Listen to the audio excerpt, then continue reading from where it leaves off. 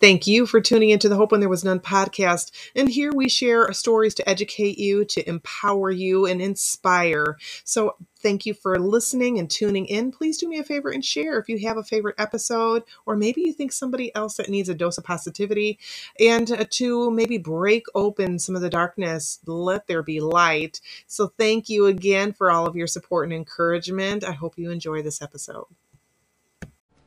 Hi, it's Melinda. Welcome. This is Melinda from Hope When There Was None. I'm coming to you live today to discuss the next topic in what is abuse. I've already covered financial abuse, emotional abuse, verbal abuse, sexual abuse, and now I'm coming on with spiritual abuse. Now, this is pretty big. This is a hot topic because so many women and men are trapped in not only the cycle of abuse, but there's just so many variations of abuse. I had no idea. My mind was blown. So thank you for joining me today for this very powerful message that I'm going to bring you. Now, if you haven't followed my story, I am a domestic violence survivor as well as a childhood abuse survivor. This kind of became my mission, my ministry, if you want to call it that. And for a long time, I ran from it. God just didn't stop chasing me, kept pursuing me until I finally says, okay, I'll go ahead and just share my story. Kind of like a toddler stomping her feet, just saying, no, I don't want to do this. There was a lot of shame in that. I didn't want people to, I was embarrassed. Here I am, almost 40 years old, not now, but at the time, and here I am coming out as a survivor of this time in my life. And so I felt just very, very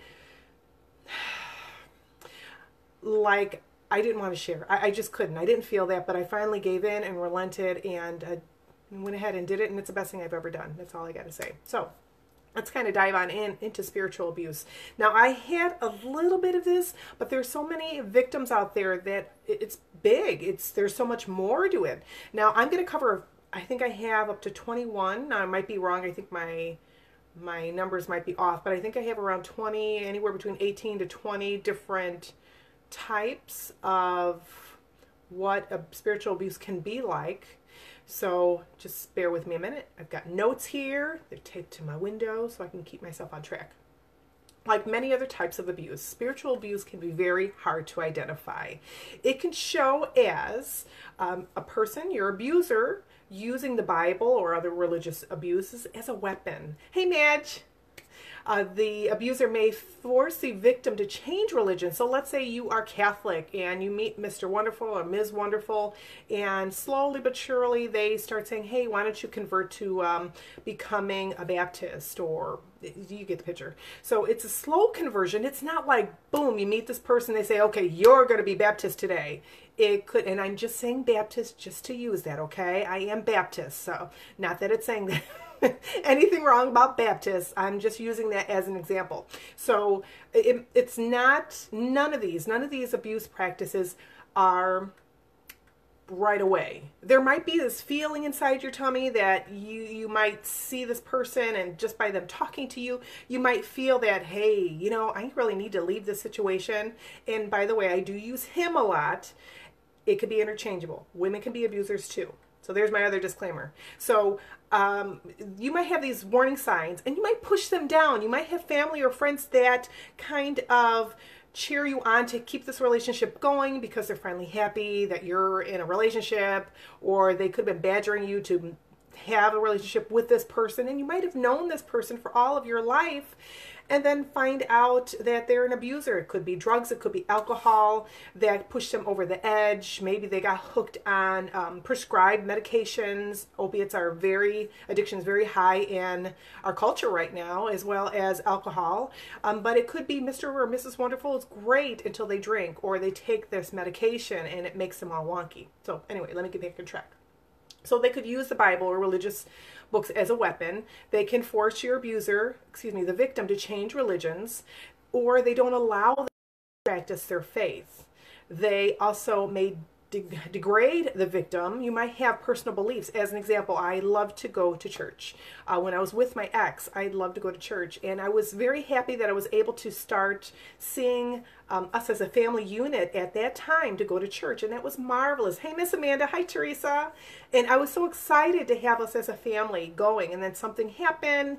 It went astray, and then all of a sudden, my church family that we both came to love was a cult. And he thought they were brainwashing me and trying to drive a wedge between us. And he just he threw my Bible in the toilet at one point in time, wouldn't allow us to leave the house to go to church. So, I mean, that's a different type of spiritual abuse. I wasn't allowed to pray out loud. I wasn't allowed to read that Bible in his presence. Or even to mention church members. I couldn't do that. So this person might degrade a victim and their personal beliefs, could force a victim to attend services. Again, if you're going to a religion and you aren't really keen on that, they might force you to attend those services. They might ask the victim, or actually force the victim, to participate in different traditions, celebrations, and events. Also for dress, they might, I keep wanting to say encourage, because there's no encouragement. It's usually their way or the highway, but they make comments about the way you're dressing. You might have to wear a long skirt. You might have to, even your appearance, you may not be able to wear makeup or have your hair short. It might have to be long. Again, there are some women that are okay with this. You might have to wear the head covering. It could be by the book, Bible, or whatever religious beliefs that you follow, but you might have to follow that practice even though you don't want to. You may not be able to speak unless you've been spoken to. Also, you might have to have, they might force obedience in you. Very Old Testament, they might say that women are to be seen, not heard, kind of like children, or also that you follow behind the male, and it's very much like a different culture that is Japan, that women usually follow. And correct me if I'm wrong, or tell me if that's like antiquated. I'm not sure, but that's something I've heard before. So I couldn't walk along my partner. I had to follow behind him because he was my leader. So that's what I had to do. Now, also, the abuser uses this religion as an authoritarian on God. He's like, I am it. Woman, I am the authoritarian. This is God's truth, God's word, and you will follow that. The abuser also uses shame, guilt, coercion, and control, brainwashing, and violence to keep the victim in check. They also might restrict medical care and attention that you need for yourself and your children. Medical planning, family planning as well. You may want to not have any more kids, but your partner might say, well, this is in the Bible. You have to do it this way. I'm the man of the house. You have to do it like I'm saying. They also might force relations on you, especially if you're physically unwell. There were many times I didn't want to do what I had to do, my womanly duty, but my partner forced me to do that. Even though, like, after birth, as an example, you're supposed to abstain from having relations for 6 to 8 weeks. Well, my partner, I think it was my second child, he didn't care. He wanted to take it because that was my wifely duty. I was supposed to do that. So he would also, they could also criticize or twist scripture. Do you know anybody that does that? Give me a show of hands there. If you know somebody that criticizes or twists scripture to accommodate what they believe or what they think is right.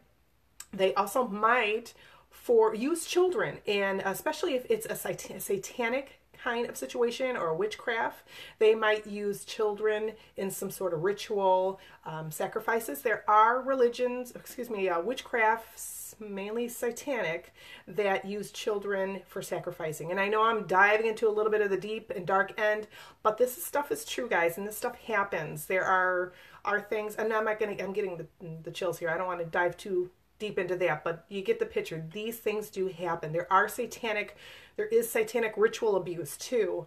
I do have a few survivors of that I've asked to come on to be a guest to share more about that, since I don't have any background in that, but I know they would like to come forward and share their stories sometime this year. They also might believe in polygamy. Many wives. I had a sister wife, guys. I did. It was short-lived. I left. I was just like, oh, I'm not having any of that. But I did. I had one for a little while. Now, while all this craziness is going on, your abuser still might blame you for everything that goes wrong in the relationship.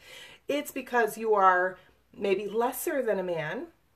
God created you sinful. You ate that apple. Also, you might be unclean. Those are a couple different things that they might be thinking or using. Now, I don't take any of this. I know I'm kind of chuckling here. None of this is to be taken lightly. This is very serious. Any abuse is very serious, and I don't take it lightly. But there comes a time where you will feel confident and you're healing, that some of these things, you will look at them and kind of laugh like, oh my gosh, why did I live this way? Or really, he really or she really thought this way, and it's kind of goofy, and you're not at that place yet. If so, again, just ignore me. It'll come. It will. Now, they also might isolate the victim. In any abusive case, it seems that this is something that is the norm across all boards. They do isolate the victim or only allow you to associate with people that, of their choosing. Now, this could be a church or religious members, but that's all you're allowed to hang out with and talk to. It might be that you can only do it when this person is in the room because they want to make sure that you're not telling them something that's going on behind closed doors. The victim is unable to talk or look at men. I couldn't look or talk at men. If there was a man coming my way and we're walking down the street, as I'm walking behind my husband, I had to make sure that my eyes were pointed down. I couldn't look at the man or even smile or say, hey, good morning. I couldn't do that. I wasn't allowed to. You might not be able to participate in spiritual activities. Perhaps you really want to pray in the morning and your partner says no, or you want to journal or read your Bible. You might not be able to, or they might force you to read different scriptures or whatever according to their will. You might not be able to kind of go around. There is a lady, and I'm sorry if I'm telling your story out, I'm not going to mention her name, but she had to read certain scripture, and I think this went on for hours. Please message me privately if that was you, and I can get it right. Also, there might be restrictions on your dietary rules. There might be, you might only be able to, let's say, because pork and unclean meats were really bad in the Old Testament, for a good reason, but now in the New Testament, hey, you can do that. Your partner might say, no, you can't have pork. No pork at all, no bacon. Ooh, no bacon for you. This could be something that they don't allow you to do. Now, we as victims, sometimes we just kind of go with the flow. And again, these things happen slowly. It doesn't happen right away when you meet this person. Again, this person could be so ingrained in the church that they are stellar, an elder in the community, and people might actually look up to this person and think that you're so lucky. But little do they know, behind closed doors, many of these things that I just mentioned might be going on or worse. So these are just a few things on the subject of spiritual abuse. It's more than what you think. As I'm diving into these, I'm realizing it's a lot more. There's probably at least another 10 or 20 things that I don't have on the list. If anybody wants to message me privately, I can update any of these. If you are experiencing them, I'll be happy to. And we are going to dive into another subject next week. And I almost feel disheartened to have to do this, to do any of these things, but it's out here. It's a fact in the matter that these things happen, and bad things happen to good people. And to spread awareness and education that abuse is not just being slapped around, that abuse has many facets to it, and spiritual abuse is a big one. And even though your abuser, I have some ladies saying, oh, well, he just, is the head of the household, and there's, I think it's kind of spiritual abuse, but that's it. When you dive deeper into a lot of these things, you will realize that your abuser has a lot of these other things going on. They might also be verbally abusing you. They could be mentally or emotionally abusing you as well. It's not just one. Usually there's at least 2 or 3 more other things that this person is doing to you. Well, this is Melinda. I appreciate you tuning on, and thank you so very much. And if you can please help me in my ministry by spreading awareness, just hit the share button. It just takes about a second. I'd really appreciate that. If there's anything you need, even if it's just for me to pray for you, I'm happy to do so. Or if you just need someone to share your story, I promise I'll be happy to. There's anonymity. I won't share this with everybody or on a video and mention your name. But we do have a group. It's Hope When There Was None. That's my private group. Excuse me. And we share information about self-love, self-care, kind of building up your Miss Teresa, you probably know what I'm talking about. Building your self-esteem back up, that sort of thing. And it's just a great community of ladies that have come in and shared their stories and kind of embraced one another. And I'm just tickled about how many friendships are there and connections. It's been marvelous. So if you're looking for support, please join that group. And it's open to anybody, any denomination, any walk of life, any age. It doesn't have to be physical abuse. It could be sexual abuse. It could be a toxic work environment. Maybe you've had a divorce, suffered a miscarriage, anything. It's for emotional traumas as well.